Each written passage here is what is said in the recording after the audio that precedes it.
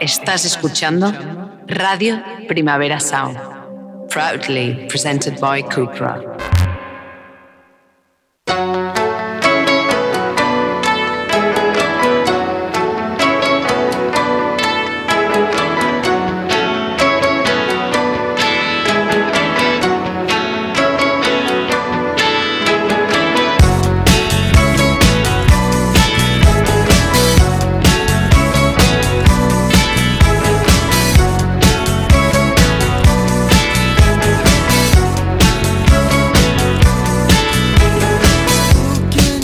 Bienvenidos a la Weekly, como cada día en directo, como cada jueves en español, un programa en el que un miembro de la generación X trata de comprender el mundo a través de las claves que nos ofrece el panorama pop. En nombre de los millennials, David Camilleri vendrá con su ácida visión de un mundo sin grandes esperanzas a ofrecernos cosas que pasan, y más tarde espero conectar con el productor bilbaíno de música electrónica atmosférica, Jon Agirrezabalaga, quien presenta nuevo proyecto bajo el nombre de Black Crystals. Empezamos con una de las canciones de la semana.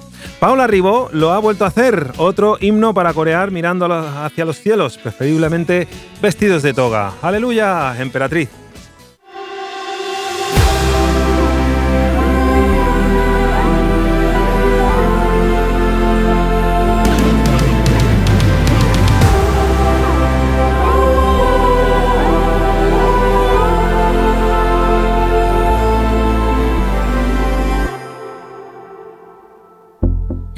Nuestra emperatriz, ahora lo comprendo todo. Entre tanto frenesí, pienso en ti y entonces lloro. Me he olvidado de quién fui antes de subirme al toro. Busco en Google ser feliz. Dicen que me apunte a un coro. Aleluya, aleluya, aleluya, aleluya, aleluya,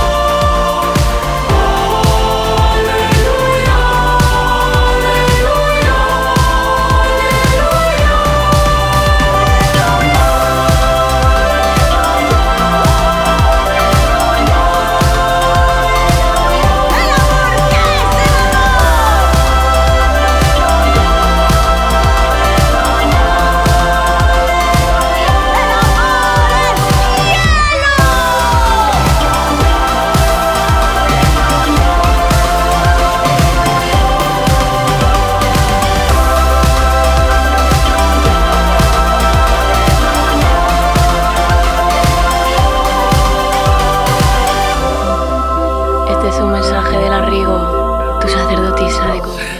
Rigoberta Bandini canalizando las vibras de Delfín Quispe, dicen por aquí. ¡No puede ser! ¿Quién lo hizo? ¿Por qué? Sería una dupla espectacular eso, Rigoberta Bandini con Delfín hasta el fin. Bueno, esto, como reza su nota de prensa, su álbum de debut es un largo compuesto por 8 de sus singles previos, a los que se suman 4 canciones inéditas de espíritu maternal y familiar. Según la propia artista, ha decidido enmarcar gran parte de la música que conocéis y formar su primer álbum.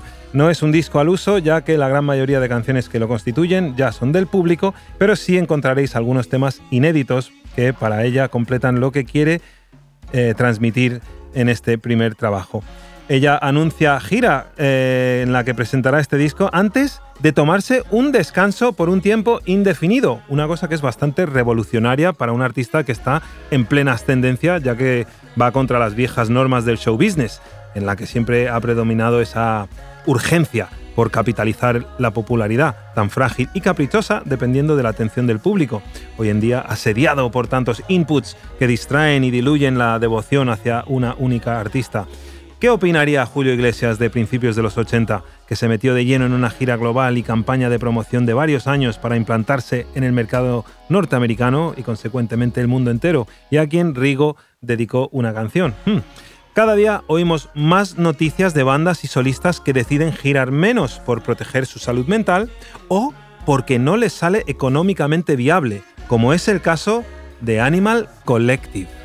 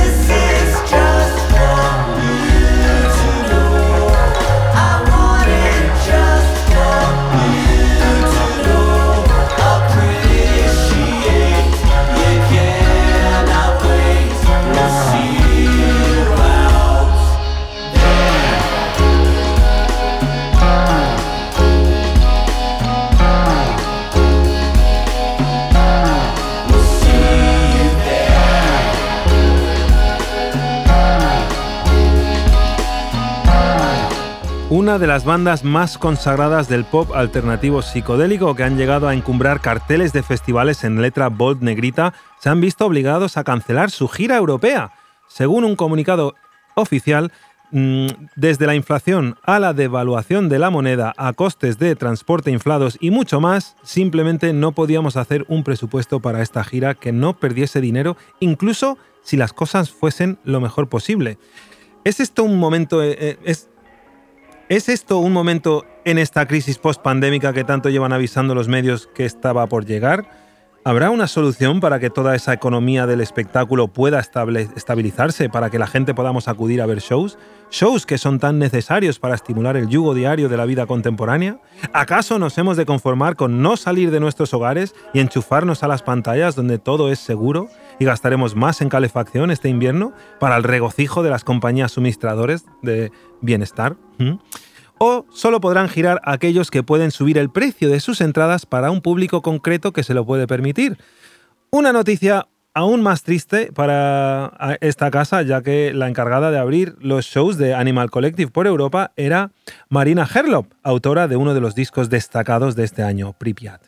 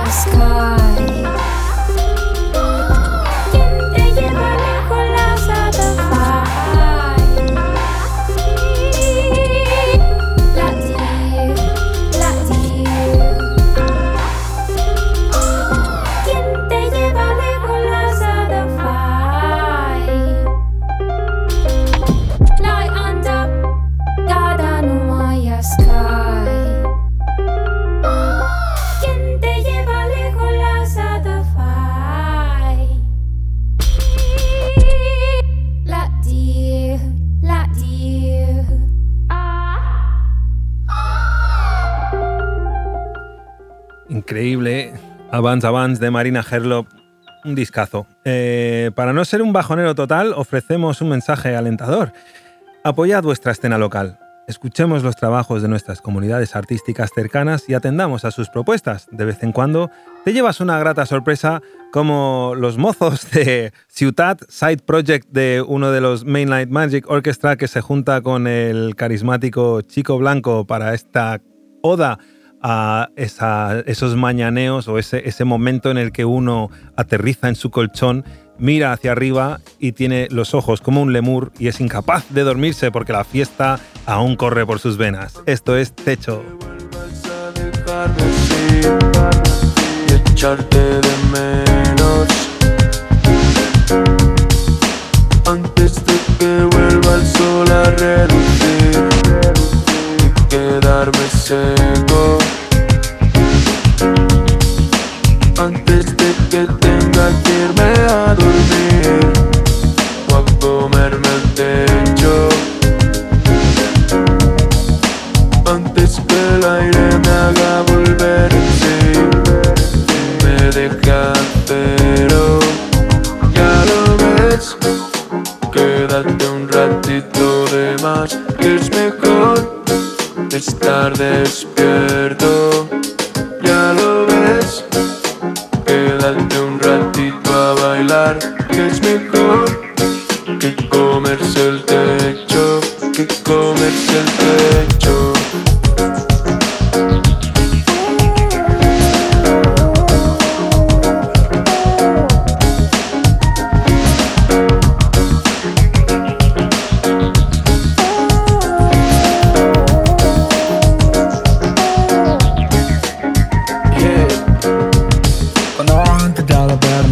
Siempre que algo me forma, cuando parece que la cara se burla, nada ha cambiado, todo está normal. Será control para no me sufras, me queda un ratito más. O no te vayas a la cama con esa cara rara que solo quiero verte bailar.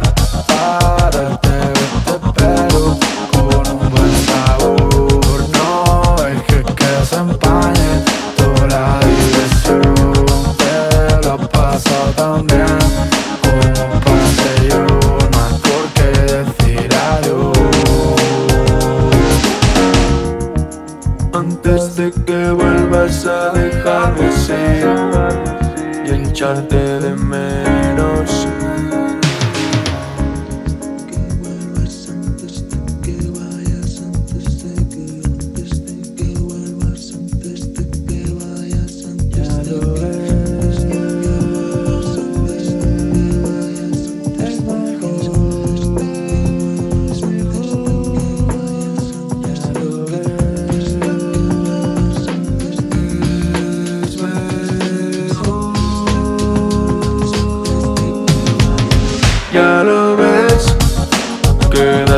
ratito de más, que es mejor estar despierto. Ya lo ves, quédate un ratito a bailar, que es mejor que comerse el techo. Ya lo ves, quédate un ratito de más, que es mejor estar despierto. Ya lo ves, quédate un ratito a bailar, que es mejor que comerse el techo, que comerse el techo.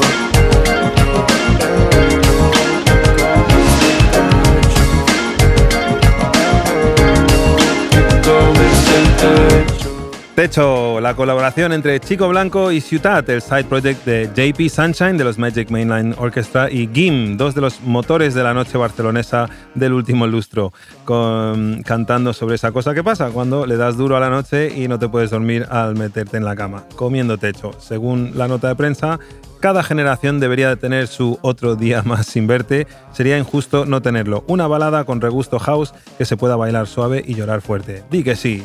Ahora es el momento de recibir a nuestro invitado honorable, nuestro colaborador habitual, David Camilleri.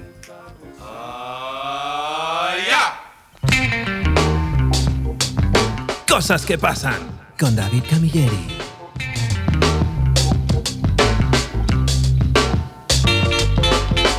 Y aquí le tenemos un año mayor. Feliz cumpleaños, David. Muchas gracias, Johan. Ya han pasado, ya has celebrado. Sí, ya, el cumpleaños fue el domingo pasado. Ajá. El martes, que era víspera de festivo, pues organicé yo mismo mi propia fiesta de cumpleaños. Fue como un poco el Gran Gatsby. Sí. No quería impresionar a nadie, solo impresionar a mis amigos, que no es poco. Y no, en realidad no era premeditado lo de impresionar, pero nada, aquello que quieres liarla y la acabas liando, hacer una fiesta privada, digamos. Oye, ¿y cómo? En la que reina el humo, el alcohol y las cervezas a toda costa, barra libre y esas cosas. Como que tenemos una edad que nos gusta disfrutar del tiempo libre bebiendo y es lo que pasó. Y hoy es jueves y tengo una resaca de cojones, tío. Y he comido techo también. Ah, es lo que te iba a preguntar, sí, como la canción de Chico Blanco con Ciutat. Sí, ¿Comiste techo? Está bien que se escriban canciones con temáticas costumbristas. Claro que sí. Mira, nuestro productor ingeniero del programa, de técnico de sonido, Roberto... Rojo iba a explotar. Luego hizo lo correcto y se fue de barbacoa al día siguiente. Y a un concierto encima, hacer poco, trae moratones. Decid que sí, leches, tenéis que disfrutar de la juventud mientras la tenéis, toda esa energía. Tío, yo me siento viejo que flipas, no por la que he cumplido, sino por lo mal que me siento siempre que me voy de fiesta, y te juro que algún día acabaré siendo abstemio y viviré siendo abstemio. ¿Sabes que, bueno, a veces estos titulares, pero el portal de Vice tenía como un estudio de estos que se hacen que daba a entender que las jóvenes generaciones de ahora, la generación Z, que es la que está saliendo ahora, los chavales de 20, que son los que están manteniendo la noche viva, están consumiendo menos alcohol, que el alcohol se está pasando de moda, según Vice, que de repente prefieren salir, bailar, quizás tomar microdosis de cosas o lo que sea, pero lo que es agarrártela en alcohol, tanto por lo que supone para el bolsillo... Ahora lo has dicho. Lo que supone para el bolsillo el gasto en alcohol, incluso también por el efecto que tiene en la salud mental, están cuestionándolo y como que hay una generación que sabe pasárselo bien sin acabar como el capitán Jack Sparrow. Sí, ahora podría entrar a comentar todo el tema de la juventud de hoy en día, cómo disfruta fiesta, pero como no soy joven de hoy en día, soy joven de hace 10 años. ¿Eres viejoven? Sí, exacto. Joviejo. Joviejo. Soy joven, pero aparento viejo. Entonces no voy a entrar a esta historia, solo le voy a decir a la gente que disfrute de todo lo que pueda, mientras pueda. Y ya está, tío, que la fiesta hay que hacerla, tío, porque luego, de alguna manera, pues son créditos que vas gastando, ¿no? Como en las máquinas recreativas, y llega un momento en el que tu fiesta se reduce a 2 horas porque luego ya estás muerto para el resto del día. Sí. Así que a disfrutar. Pero fíjate, o sea, las dos cosas que están afectando los cambios en general, la salud mental y la economía. O sea, es decir, la falta de pasta es como, mira, no tengo pasta, no puedo hacer ciertas cosas, y también para protegerme la salud mental no hago según qué cosas. Hay muchas maneras de... Acaba, perdona. No, esto tiene que ver con el tema que estamos hablando hoy, la cancelación de las giras. Exacto. Qué maravillosa manera de dar pie al asunto de hoy. Es que lo veía tan cristalino, era como, déjame aterrizar este avión. Venga. Sí, tío, he escuchado tus primeros 20 minutos de programa y me preguntaste antes de ayer, ¿qué vas a traer, David, al programa? Y realmente estaba más pensando en la fiesta que me estaba pegando que en tu programa. Pero bueno, eso no implica que yo siempre tengo esos pensamientos de decir, jueves programa y habrá que traer algo. Y una de las cosas que estuve hablando durante esa fiesta que celebré fue con un colega músico y bueno, somos de la generación de final de los 80, principio de los 90, entonces hablamos de que probablemente cuando empiezas a hacer música, tienes 18 años o así, ya llevamos 15 años haciendo música, ¿vale? Y eso no es poco. Y girando. No, música semi-profesionalizada, de alguna manera. O de alguna manera do it yourself también se puede llamar, pero buscando un poco la manera de disfrutar sobre todo, pero también como es una gran inversión de tiempo y sacrificio el hecho de tirar adelante un proyecto, sea cual sea, sobre todo musical, pues al final siempre que vas a hacer un concierto quieres que te salgan las cuentas.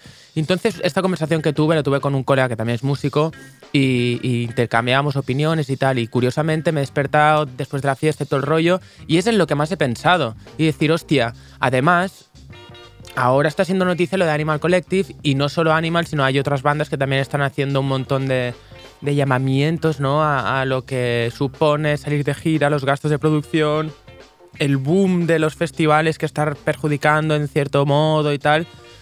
No voy a entrar a ese punto, sino sí que voy a ponerle un poco un momento. Voy a hacer un poco de ¿cómo se llama? El policía este que está por la calle, el urbano este que está diciendo el tráfico hacia dónde va. ¿Monstruo de escuadra? No pasa nada. El urbano, ¿vale? Que te encuentras en un semáforo cuando no funciona. Y yo, pito, un segundo, poco árbitro. Es verdad, las bandas profesionales les está costando girar, les está costando salir adelante con los números, pero,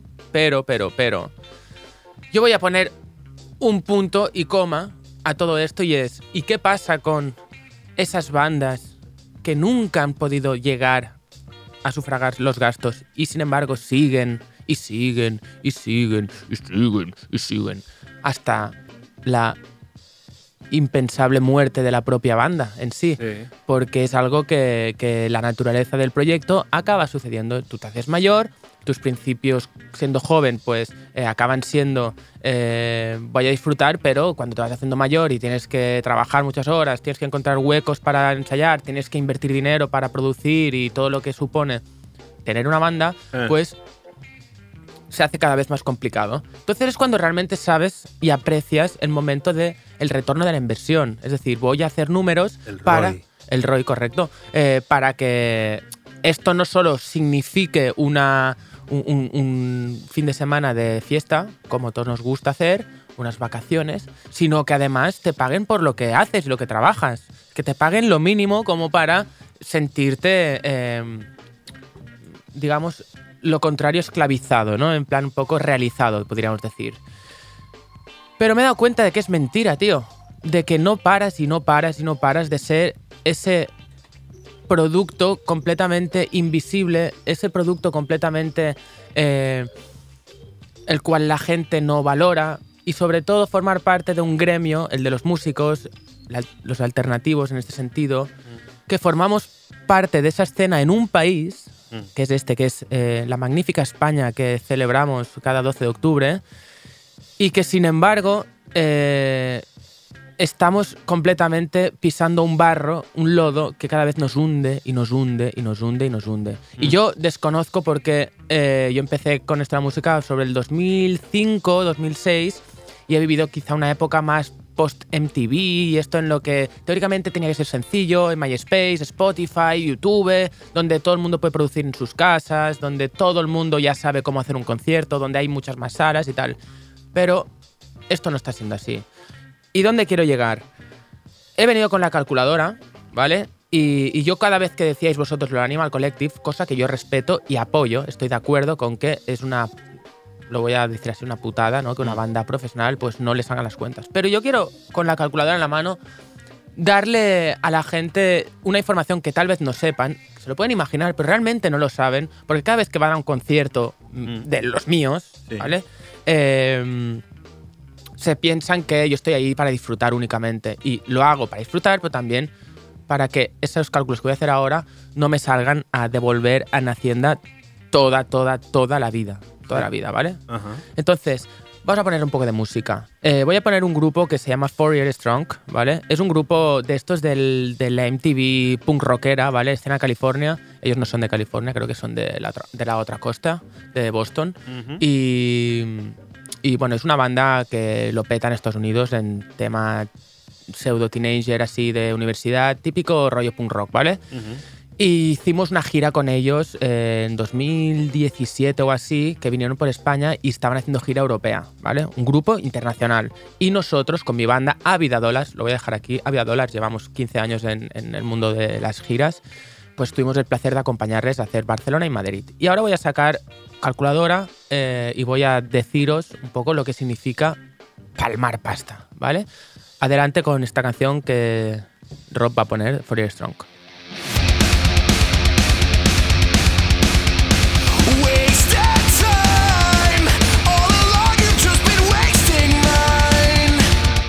La canción se llama Wasting Time, 4 Year Strong, buscarlo. Hacían la gira del 10º aniversario de su disco que les llevó a tocar en todos los festivales de Estados Unidos y siguieron haciendo, ¿no? Es decir, el gran disco de una banda, ¿no? Sí.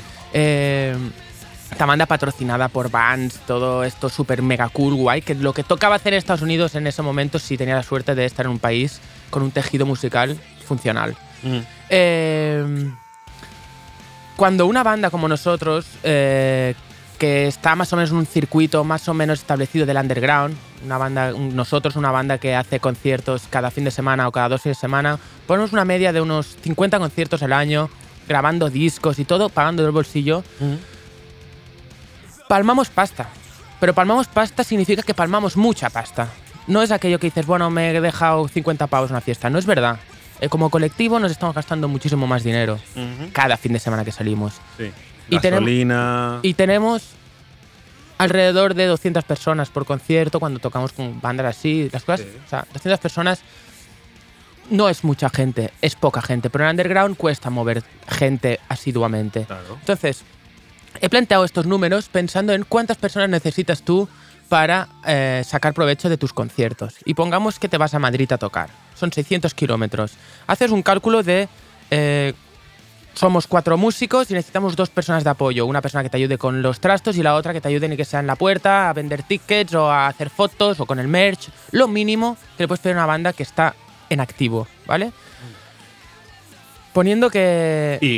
Y conductor Bueno, te vas rotando. Conductor 6 personas, una furgoneta. Una furgoneta en el mercado hoy en día del alquiler de 6 personas, son 6 personas más una carga de llevarte todo un instrumental.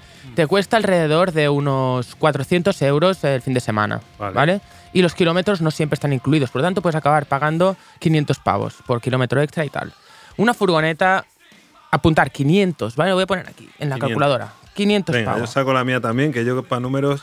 500 euros para empezar a cargar las cosas. Sí. ¿Vale?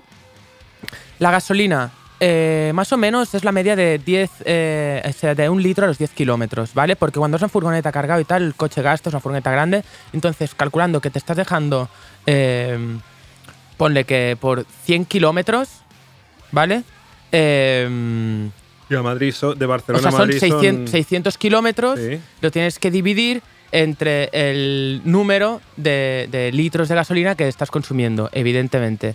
Entonces, si son 600 kilómetros a 10 litros, o sea, perdona, ya me has perdido, tío. Mira, básicamente, un Barcelona-Madrid en Imagínate furgoneta... que eres mi hija, tío. Tengo 18 meses. Voy a ir directo al grano. Un Barcelona-Madrid en furgoneta te cuesta en gasolina alrededor de 150 pavos. Alrededor, pueden ser más, ¿eh? Vamos, lo sumas a los 500. Contando que tienes que volver, por tanto son 300 euros. Son 300. 800 euros. 500 más 300. Ajá. 800 euros, vale. Pero ojo, esto es solo para desplazarte. Ponle que tienes que alquilar la sala, ¿vale? Donde vas a tocar, porque aunque seas tu promotor o no, da igual, la sala tiene un precio, ¿vale? La Sala Sol, cuando yo la intenté alquilar hace 10 años, valía 300 euros. Correcto, y él iba aparte. Ponle que ahora mismo, el día que estamos ahora en 2022, perdona, una sala de 400 personas, que es lo mínimo que puedes hacer para un concierto, que suene bien y que todo esté bien, se te va a unos 400 pavos. Y me puedo estar quedando corto, ¿eh? Aquí en Barcelona son bastante más caras. 800 más 400. 1.200 pavos. 1.200 pavos. Y solo por irte a tocar. Irte a tocar. Sí. Espera, ¿algún gasto más? ¿Comida? Bueno, la gente ¿Dietas? come. Ponle que vas a comer 2 veces. Mínimo 2 veces al día, ¿vale? Venga, sí. Porque luego los picapicas cada uno se compra sus donuts y lo Sí, que quiere, ¿vale? Y ponle a una media de 10 pavos por comida, por persona. Bueno, sí, te lo puedes hacer. No, es que estás pagando 1.200 pavos. Te tienen que salir las cuentas, ¿vale? Vale. Pues son 20 pavos por persona. Vas 6 personas. 20 por 6, 2 por 6 son 120 pavos, ¿no? 1.200 más 120 pavos. Habrá que dormir. Es verdad que la gente duerme en casas ajenas y haces el colectivo en plan de ponme un colchón aquí, todo lo que tú quieras. Pues yo he dejado mi sofá y mi suelo cuando vivía solo. Mi novia todos ya hemos hecho. Y es, no me es lo deja que meter. te encuentras el 90% de las veces que vas de gira por ahí. Pero ponte que por lo que sea quieres dormir más o menos bien y seguro, y esto también sucede. Te puedes estar gastando hoy en día en una ciudad como Madrid unos… ponle que unos 40 pavos tirando a lo bajo. Un hostal. Normalmente Sí, tiras sí. de hostal. Entre 20 y 40. Pongamos 30 euros para ser muy, muy ruines, Por ¿vale? cama, por cama. 30 euros por cama, una noche. Sí. 3 por 6… En un hostal, 18. no en el centro, No. o sea, Luche, 180 pavos más a nuestras cuentas. 180 euros. como esas que se ven en las fotos de Alberto García Lix con jeringuillas y tal. No, hombre. Llevamos 1.500 pavos. Vale. Y solo hemos comido y hemos tocado. ¿Vale? 1.500. Vale. A todo esto le podrías sumar una infinidad de gastos no equilibrados de lo que significa estar ensayando toda tu semana y todo lo que cuesta en sí tu tiempo. Es decir, qué valor tiene el tiempo que le estás dedicando. Pero eso no lo vamos ni a calcular. Simplemente lo haces porque es tu oficio. Sí. Vamos a dividir 1.500 para entender cuántas personas tienen que entrar en tu sala, ¿vale? A un precio de 10 pavos. La entrada. La entrada, que tócate tú los huevos si eres capaz de que la gente ponga 10 euros hoy en día para entrar a un concierto. Bueno, un momento. Déjame sumar, por favor. Estábamos en 1.800. 1.500. 1.500, perdón, sí.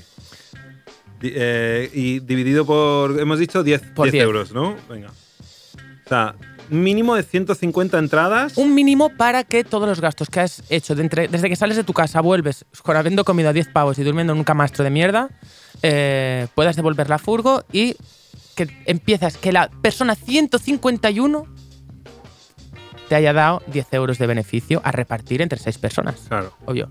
Aquí no he incluido que una banda normalmente cuando se trae a técnicos de apoyo les paga por adelantado. Claro. ¿Vale? Por lo tanto, ponle que mal pagando a un técnico le puedes pagar unos 30 pavos antes de salir por concierto. Rob está Si te mirando haces- en plan, a mí nunca me habéis pagado eso. Sí, Eso no es verdad, pero Estoy vacilando. la realidad es que se te pueden ir tranquilamente en gastos mínimos por que una persona te hace un favor de estar trabajando para ti porque él no toca, sino trabaja, Sí, realmente. claro. Y estoy haciendo ironía porque el que toca también trabaja. Ponle que tienes que ponerle unos 30 pavos por bolo al trabajador que te viene a hacer un favor. Es un colega tuyo, es tu hermano, forma parte de la banda, pero bueno, Sí. le vas a pagar por adelantado. Son 60, pues 120 pavos más. Por lo tanto, ya estas cuentas que he hecho 150, ponle que necesitas 160 personas que vengan, ¿vale? Pero claro, no vas a tocar tú solo ahí. Necesitas un grupo local que te mueva un poco la gente por ahí y tal. Más o menos sales a una media de 200 pavos de caché cerrado cuando vas a pillar a alguien, porque si no la gente no te va a mover y tal. Son 400 euros más a esto. Se te van ya unas 200 personas obligatoriamente para que el concierto no te salga a pagar. Conclusión. De todos tus amigos, Johan, a todos los conciertos a los que has ido, todos, incluso los que monta el Primavera Sound, aquí en Barcelona, de estos de sala, pongamos Apolo 2, Raz 2, salas más o menos medias que son un poquito más grandes todavía de lo que te estoy diciendo. Sí. Te podría decir la Sala Bol. La Sala Bol caben 120 personas, me parece, ¿vale? ¿120 Las- solo? Vale, sí. Sí, no caben más. Mola En la mucho Sidecar más o menos lo mismo, 120 personas, ¿vale? Sí. Entonces dime tú, Johan, ¿cuántos sold outs recuerdas? ¿Cuántos recuerdas de todas estas salas a las que has ido, pagando 10 pavos por entrada. Y no hace falta ni que sean tus amigos. Seguramente un grupo extranjero, da igual el que sea, o el grupo que creas que lo está petando más ahora. 200 personas en una sala. Yo te digo que llevo muchos años yendo a conciertos y la proporción es muy, muy, muy, muy pequeña. Muy pequeña. Sí. Es muy complicado entrar a una sala con 200 personas. Sí. Mucho. A no ser que vayas a ver un grupo internacional, que venga con una promotora, prestigio que... Ojo, estos no viajan con una furgoneta normal, van con sus camiones, con todos sus con luces, con un equipo de trabajadores de al menos 4 personas, comen a más de 10 pavos, duermen a más de 30 euros por camastro, es decir... Y sus entradas suelen ser 30, 40, algunos correcto, 50 entonces euros. Ahí es donde sacan un poco el interés, porque hoy en día ya no ganas dinero con los discos, ganas dinero con los que tienen suerte, con los streams, que ya te digo yo que esto es poca pagasta. Sí. Sobre todo las entradas. Entonces, claro. ¿Y el merch? ¿El merch? El merch, sí. El merch. Nosotros ponle que a todo esto no lo hemos contado, pero ponle que un día que va de puta madre que metes a 200 personas en tu concierto, puedes vender máximo 20 artículos. 20, máximo, ¿eh? Ojo que mis amigos de Wild Animals, que giraban por Europa en plan DIY, quedándose siempre en colchones, pocas veces pagaron un hotel, o sea, DIY, punk, circuito a saco. Y, tío, me decían que lo que vendían en merch, o sea, les daba para pagarse la gira del siguiente año. Porque, primero, que el merch era muy bonito, era muy goloso, camisetas de muy buena calidad. El merch, no obstante, también... No hay que escatimar en merch, amigo. Ese es el mensaje. Pero cuidado, que es un arma de doble filo, que los que estamos trabajando en ello y vivimos del underground, también pagamos el merch, somos nosotros los que lo pagamos. Pero es una inversión. Es una inversión, correcto. Y cuesta mucha pasta, por lo tanto, más te vale que lo vendas, porque como lo compres y lo dejes en tus cajas, porque por lo que sea, la gente no que va a tu concierto, porque nosotros en el rock alternativo, pues lamentablemente hemos movido un tipo de gente que no es la que moverá probablemente taburete, ¿no? Es gente que el fin de semana pues se pueden permitir un poquito de birras y de ir a un concierto, pero no se van a gastar porque si 20 pavos en tu merch si realmente no les has gustado mucho o te quieren apoyar. Por lo tanto, vender merch, sí, acabas vendiéndolo, pero también tienes que producirlo y cuesta pasta. Es verdad que es lo que te permite que esos 2.000 pavos que te cuesta salir de concierto te salga un poco a nivelar. Pero aquí el músico no ha cobrado, aquí el músico no ha podido ganar dinero para pagar otro disco, el músico no ha podido hacerse un videoclip ni nada. Entonces... He dado una chapa matemática, sé que he sido un bajonero y sé que habrá bandas que les vaya de puta madre y tal, pero este mensaje es muy sencillo. Si te gusta realmente la música y quieres ser contracultura de lo típico de España y quiero ser realmente una persona alternativa y molona y que realmente diga, no, a mí me gusta la música, tío, ves a los bolos, sigue a las bandas que tienes por aquí cerca, que ir al festival es muy sencillo, que está muy guay, que te gastas una pasta, que está puta madre, y luego además tú te vas a quejar de que la cerveza está cara, probablemente lo esté, pero lo importante son las salas, hay que salvar el tejido de nuestro país, y lamentablemente, aunque no se dé cuenta la gente, el hecho de que las salas no se llenen también hace que se cierren las salas. Eso implica que, además, ese círculo se va haciendo cada vez más grande, esa bola de nieve va creciendo y es como un agujero negro de putrefacción y hace que se pierda todo tejido, tío. Y ojalá hubiera aquí en este país, que tanto honramos para el 12 de octubre, hubiera una pequeña proporción de ayudas, ¿no?, al tejido cultural, porque se llenan todos la boca de hay que ayudar a la cultura y tal. Pues mis huevos 33, tío. Aquí es muy complicado acceder a las ayudas. Probablemente accedes a las ayudas tienes que justificar de 1000 maneras. Luego vas a una sala, no firmas contratos porque lo haces todo del you yourself, casi todo en negro. Está todo realmente mal. Vale. Entonces, conclusión, ir a los conciertos, que que es lo único que se le puede hacer a una banda para ayudarla y formar parte del círculo y no dejéis, da igual si es trap, si es reggaetón, si es rock, si es punk, si es metal, lo que sea, da igual, eso da igual. Pero moveros, tío, porque es que si no vamos a acabar disfrutando de lo que simplemente nos vendan por la tele y poco más. Por lo tanto, me voy a ir, Johan, después de esta jodida chapa que he dado. Espero que quien esté ahí, que le interese, que lo escuche, pero bueno, simplemente quiero concienciar un poco. Y me voy a ir con... Os dije que una recomendación y mira, he estado pensando qué recomendar cuando das una chapa así y tal y he pensado, ¿sabes qué? voy a poner un tema de mi banda porque no lo he hecho nunca. Hazlo, hombre. Y me da siempre mucha vergüenza y creo que eso ha sido un gran problema que he tenido yo en mi vida, de no decir dónde está mi banda, dónde encontrarla, cómo suena y tal. Decir que nos llamamos La Vida Dólar, llevamos 5 discos de estudio, seguiremos grabando, seguiremos haciendo giras, hemos teloneado bandas muy grandes, hemos hecho muchas cosas, hemos tocado en festivales, hemos hecho cosas, pero no nos conoces porque yo estoy aquí quejándome de que no viene la gente a mis conciertos, ¿vale? Entonces, este tema se llama Mano al Cuello, es el que abre el último disco que sacamos, a pesar de todo. Y nada, Johan, espero verte en las salas, sé que a veces... Yo fui a veros a la 2 del y me alegro Apolo. mucho, viniste a los conciertos, muchos de nuestros amigos no vinieron porque se fueron a ver a Young Beef, que necesitaba más el dinero que nosotros. No pasa nada. Aquí estamos para seguir trabajando en lo que nos gusta, que es la música. Y un saludo a todos los que nos han escuchado. Y esto es La Vida Dólar, cosas que pasan. Un beso. Crack.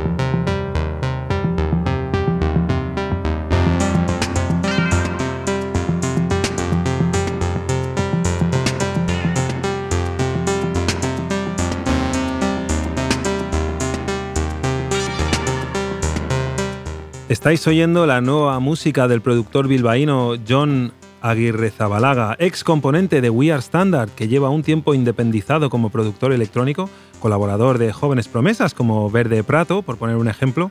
Ahora presenta un nuevo proyecto solitario cargado de atmósferas oscuras bajo el apto nombre de Black Crystals. Tenemos a Jon al teléfono. Kaixo. Muy buenas. ¿Qué tal? Muy bien, Jon. Da gusto ver lo ocupado que te mantienes, macho. Tu nombre aparece habitualmente en créditos de muchas producciones que nos van llegando, como la de Verde Prato, que mencioné antes. Cuéntame, ¿cómo surge el proyecto de Black Crystals?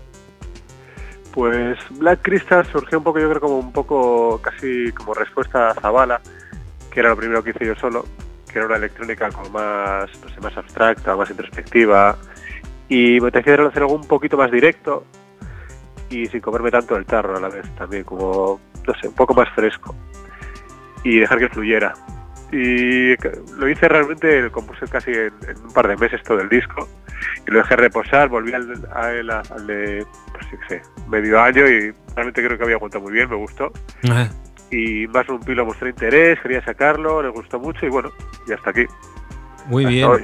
Me recuerda mucho a bandas sonoras de los 80, música de Tangerine Dream, por ejemplo. ¿Quiénes han sido referentes tuyos? soy un poco malo para esto porque creo que está todo como un poco en el subconsciente, pero creo que yo empecé a escuchar música de sintes en los 80 también, con mi aita, con mi padre, que era pues típicas recopilaciones aquellas que sacaron de Synthetizer 1, Synthetizer 2. Oh, sí, míticos, sí. Rescatables. Que lo escuchas y realmente están todos los grandes. O sea, estaba pues Vangelis, estaba Jean-Michel Jarre, estaba Kraftwerk, o sea, y todo eso fui consciente mucho más tarde de cómo había influenciado. Que es un tipo de electrónica pero con un punto muy pop, ¿no? De melodías muy reconocibles, de estructuras diferentes pero a la vez como que te están atrapando, no es algo tan abstracto o tan... Te puedes agarrar fácil a los temas, vamos. Sí. Es una música muy espacial, permite tiempo para la reflexión. ¿Qué espacios tienes en mente cuando imaginas dónde podría sonar todo esto de Black Crystals, la música de Black Crystals? Me acuerdo cuando empecé este proyecto, me estaba leyendo el libro de Mark Fisher, que es como Los fantasmas de mi vida o algo así, lo que se llama. Bueno, y hay un capítulo que habla del primer disco de Burial. Cuando sale, hace como una reseña, y habla de un Londres post-apocalíptico, post-rave, como los restos de la gran fiesta, y me flipó ese artículo y lo utilizó un poco como base también, como algo de esa oscuridad, de estar por una calle, por una ciudad de noche que está como todo prácticamente como derruido, ¿no? Acabado, algo que ya ha finiquitado y ya tiene que dar paso a algo nuevo. Y me acuerdo de influenciarme bastante por eso. Y por Drive, la peli también, me acuerdo. Sí. Como ese ambiente también, ¿no? Un poco agobiante, nocturno, misterioso, que hay algo por ahí escondido. Buscar eso como referencia, sí. Sí. ¿Eres creyente en el poder de los cristales? No, la verdad. ¿Eres de los que ha crecido con un cuarzo gigante en el medio del salón? No, me mola estéticamente, pero nunca he creído en sus posibilidades sanadoras. Hasta hoy. Sí. Estoy abierto a que me lo demuestren. Sí. Oye, ¿y qué tal las músicas trascendentales? Porque la pandemia fue una buena época para la creación de este tipo de músicas y el mercado se llenó, ¿no? De muchas músicas que pudieron hacer incluso artistas consagrados de otros géneros. De repente es como, mira, estoy encerrado en casa, tengo un sinte, sé producir con el laptop y tal. ¿Fue tu caso? ¿Pudiste apoyarte en música para luchar contra el asedio psicológico que supuso la pandemia? No realmente, yo creo que esto por ejemplo, este disco lo tenía acabado antes de la pandemia. Uh-huh. Y es más, este disco iba a salir en marzo de 2020. Estaba ahí a punto de caramelo y pasó todo. Y se empezó a retrasar, cambiaron los plazos, fabricación, etc. Pero yo sí que lo que hice fue ponerme a estudiar como un loco tema de sonido, en casa, pero en plan obsesivo, en plan que lo veo ahora y digo, hostia, se me fue un poco de las manos. Me levantaba a las 6 de la mañana en casa y a apoyarme tutoriales, a mezclar cosas, a ver fricadas ahí de plugins, de gente mezclando, y me apoyé un poco ahí. Y creo que mejoré mucho en algunas cosas de rollo de producción, pero no tanto en componer, me resulta muy difícil ahí. No me resulta un estado natural para componer música. Fíjate, ¿te generaba un poco de ansiedad ver lo vasto que es el mundo de la producción y lo infinito que es? Porque me imagino que es que...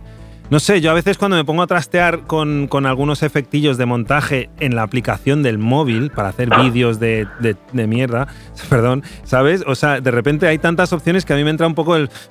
¿sabes? Pero supongo que los que tenéis las mentes de ingenieros lo veis distinto. ¿Cómo...?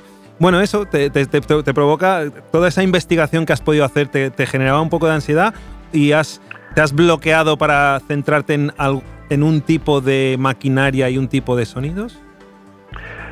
No lo he pensado, pero no me generaba ansiedad porque creo que lo enfoco desde un punto de vista de qué quiero hacer, qué tengo en la cabeza y busco la herramienta para hacer eso.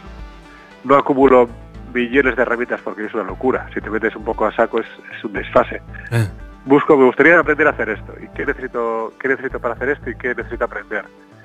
Y en cuanto a los sintes y eso, utilizo que siempre sintes analógicos, cosas que tengo en el estudio. No por nada, o sea, no por un tema de soy un purista, solo quiero utilizar esto, sino me gusta más. Y eso hace, creo que se reduzcan las opciones y sea más fácil, que fluyas más. No tienes que meterte la cabeza con las 100.000 opciones, sino que bueno, sé que esto me gusta, voy a tirar por aquí y ya está. ¿Y eres de los que se pasa horas buscando sintetizadores en el mercado de la reventa analógicos, que eres capaz de... No sé, ¿has llegado a hacer alguna locura para ir a comprar un sinte? ¿Irte a coger un avión? La verdad es que no. O sea, sí me flipaban y tuve una época un poco obsesionado con buscar cosas nuevas o tal, pero nunca llegué a extremos, ni de pagar mucha pasta, ni de irme a sitios. No, tengo equipo que me va funcionando, aprendo a utilizarlo y intento sacarle partido. Sí. No me he vuelto muy loco tampoco, creo.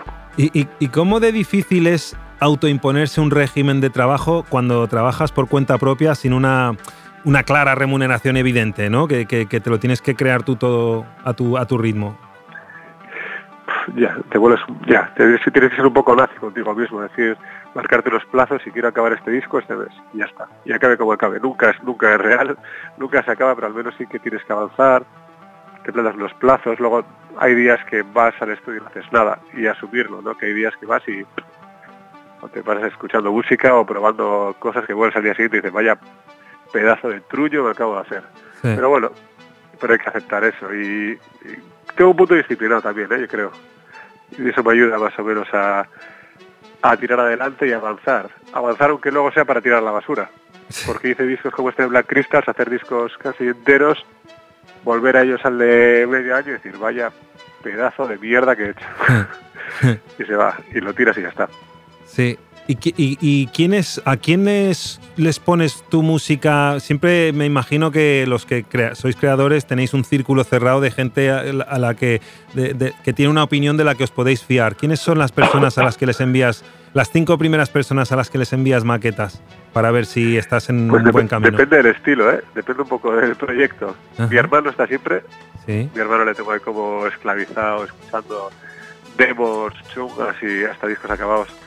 Pero porque me fío mucho de él, trabajo con él, incluso ahora viene en directo conmigo haciendo visuales y estamos un poco en la misma onda siempre. Sí. Y luego hay algunos para que le puedo mandar a mis ex compañeros We Are Standard, como de Willy y Juan, sí. Jaime. A veces le mando a mi padre también, que como tiene ese background ahí ochentero de sintes, pues enseguida veo si tiene esa característica que decíamos, no ese punto de pop o no, porque es lo que a él le mola o no. Sí. Y colegas también, a mis hijos a veces. Sí. ¿Qué opinan tus hijos? Pues le ha flipado, al mayor le ha flipado el Black Crystals. Le gusta lo abstracto, le gusta la electrónica, luego le gustan rollos de metal, le gusta la música muy cañera también, y esto lo ha molado. Ajá. Sí, parece como que pasa el moto, pero luego de repente le tira ahí. A la pequeña que tengo le gusta más We Are Standard. Qué bueno. Qué bueno, o sea, los viajes al colegio no te toca estar poniendo el Baby Shark todo el rato o despechada, como es el caso de El disco favorito de los dos ahora es In Colors de Jamie XX. Toma ya. Favorito. Toma ¿sí? Ya, míralo. Ahí se nota y nos influencia un poco, creo. Oye, mira, durante el programa hemos estado hablando del fenómeno de cómo cada vez se van cancelando muchas giras, porque para muchos grupos consagrados como Animal Collective no les sale a cuenta venir hasta Europa, o gente que decide no girar para protegerse la salud mental o para poder cuidar más de sus familias, como el caso de Rigoberta Bandini. ¿Tú echas de menos girar como hacías con We Are Standard, que es que girabais cada año durante tantos años y hacíais veranos intensos en festivales, luego en otoño estabais de gira por salas? ¿Echas de menos esa parte de esa vida tan frenética?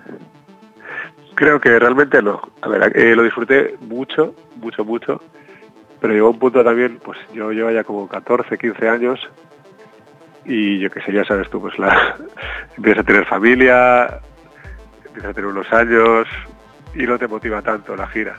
Simplemente sería ir un fin de semana de chufla. Porque quería hacer cosas puntuales y recuperar esos viajes en furgoneta, esas noches y esa experiencia. Pero en realidad ese tipo de vida no podría ahora realmente. Sí, no lo aguantaría, creo.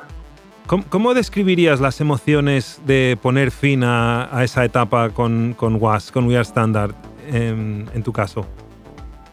Es difícil todavía, es difícil ponerle nombre ahora, porque es que hace poco realmente me ha cambiado la perspectiva ya de lo que hicimos, como que todavía estás como asimilando. Ha sido tantos años sin parar, porque no paramos ni un momento, entonces es como, ahora paras y ves, y hostia, mira dónde llegamos, mira lo que hicimos. El premio MTV, ¿no? Cuando estuvimos ahí contigo en Berlín, el ir a Estados Unidos, ir a South by Southwest 2 veces, o sea, ahora flipas realmente lo que llegaste a hacer, que en su momento pues estás dentro de la bola y bueno, pues lo valoras pero no tanto. Pero a la vez es como, para mí es algo muy natural, el ponerle fin es como un proceso brutal, súper bonito y que ha cumplido un ciclo y que ya no tiene razón de ser para mí. Entonces fue un poco natural, lo asumo como de una forma bastante natural y como algo inevitable. Sin embargo, con Black Crystals, a diferencia de Zabala, como bien has apuntado al principio, sí que tiene una fuerza escénica, yo creo. ¿Tienes planes o algún tipo de idea de llevar esto a los escenarios, Black Crystals? Por ahora no. No me cierro tampoco. Sí que me gustaría hacer algo como muy potente, si hiciera algo a nivel visual también. Sí. Colaborar con algún artista visual o un tema de luces un poco, claro, que sea especial. En la electrónica tengo siempre esa relación amor-odio con los lives, ¿no? Que es como, necesito algo más de ver a un tío en el escenario con el laptop ahí, poniendo música. Necesito sentir como algo vivo eso. Y shows que he visto ya con un tema de luces, de visual, pues me ayuda mucho, la verdad. Uh-huh. Y algo que está abierto, que tenga algo de riesgo, no algo que veas errores, que veas algo como cosas que no terminan de estar perfectas, luego sí algo que, como una banda en directo, algo que está como, que tiene una sensación de peligro, que se puede venir abajo en cualquier momento, que no es algo como tan estable como veo algunos shows, no algo que ves, aquí no puede fallar nada, es imposible. Sí. Oye, John, pues enhorabuena por este discazo, editado con Mushroom Pillow, el sello con el que editabais casi toda la música como muy estándar. Saludos a Keina y Marcos si nos están oyendo. Y nada, enhorabuena, espero verte pronto, espero que cristalices este cristal negro en una performance así en el Guggenheim o un marco así potente. Molaría mucho, sí. Un placer oírte, John, espero verte pronto. Vale, Johan, un abrazo, muchas gracias. A ti.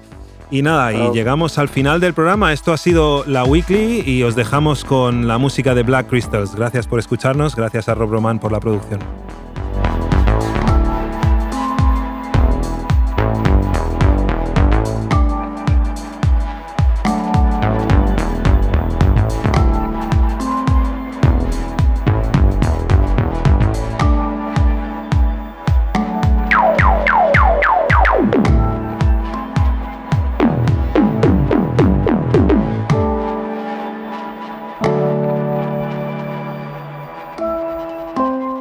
Estás escuchando Radio Primavera Sound, proudly presented by Cupra.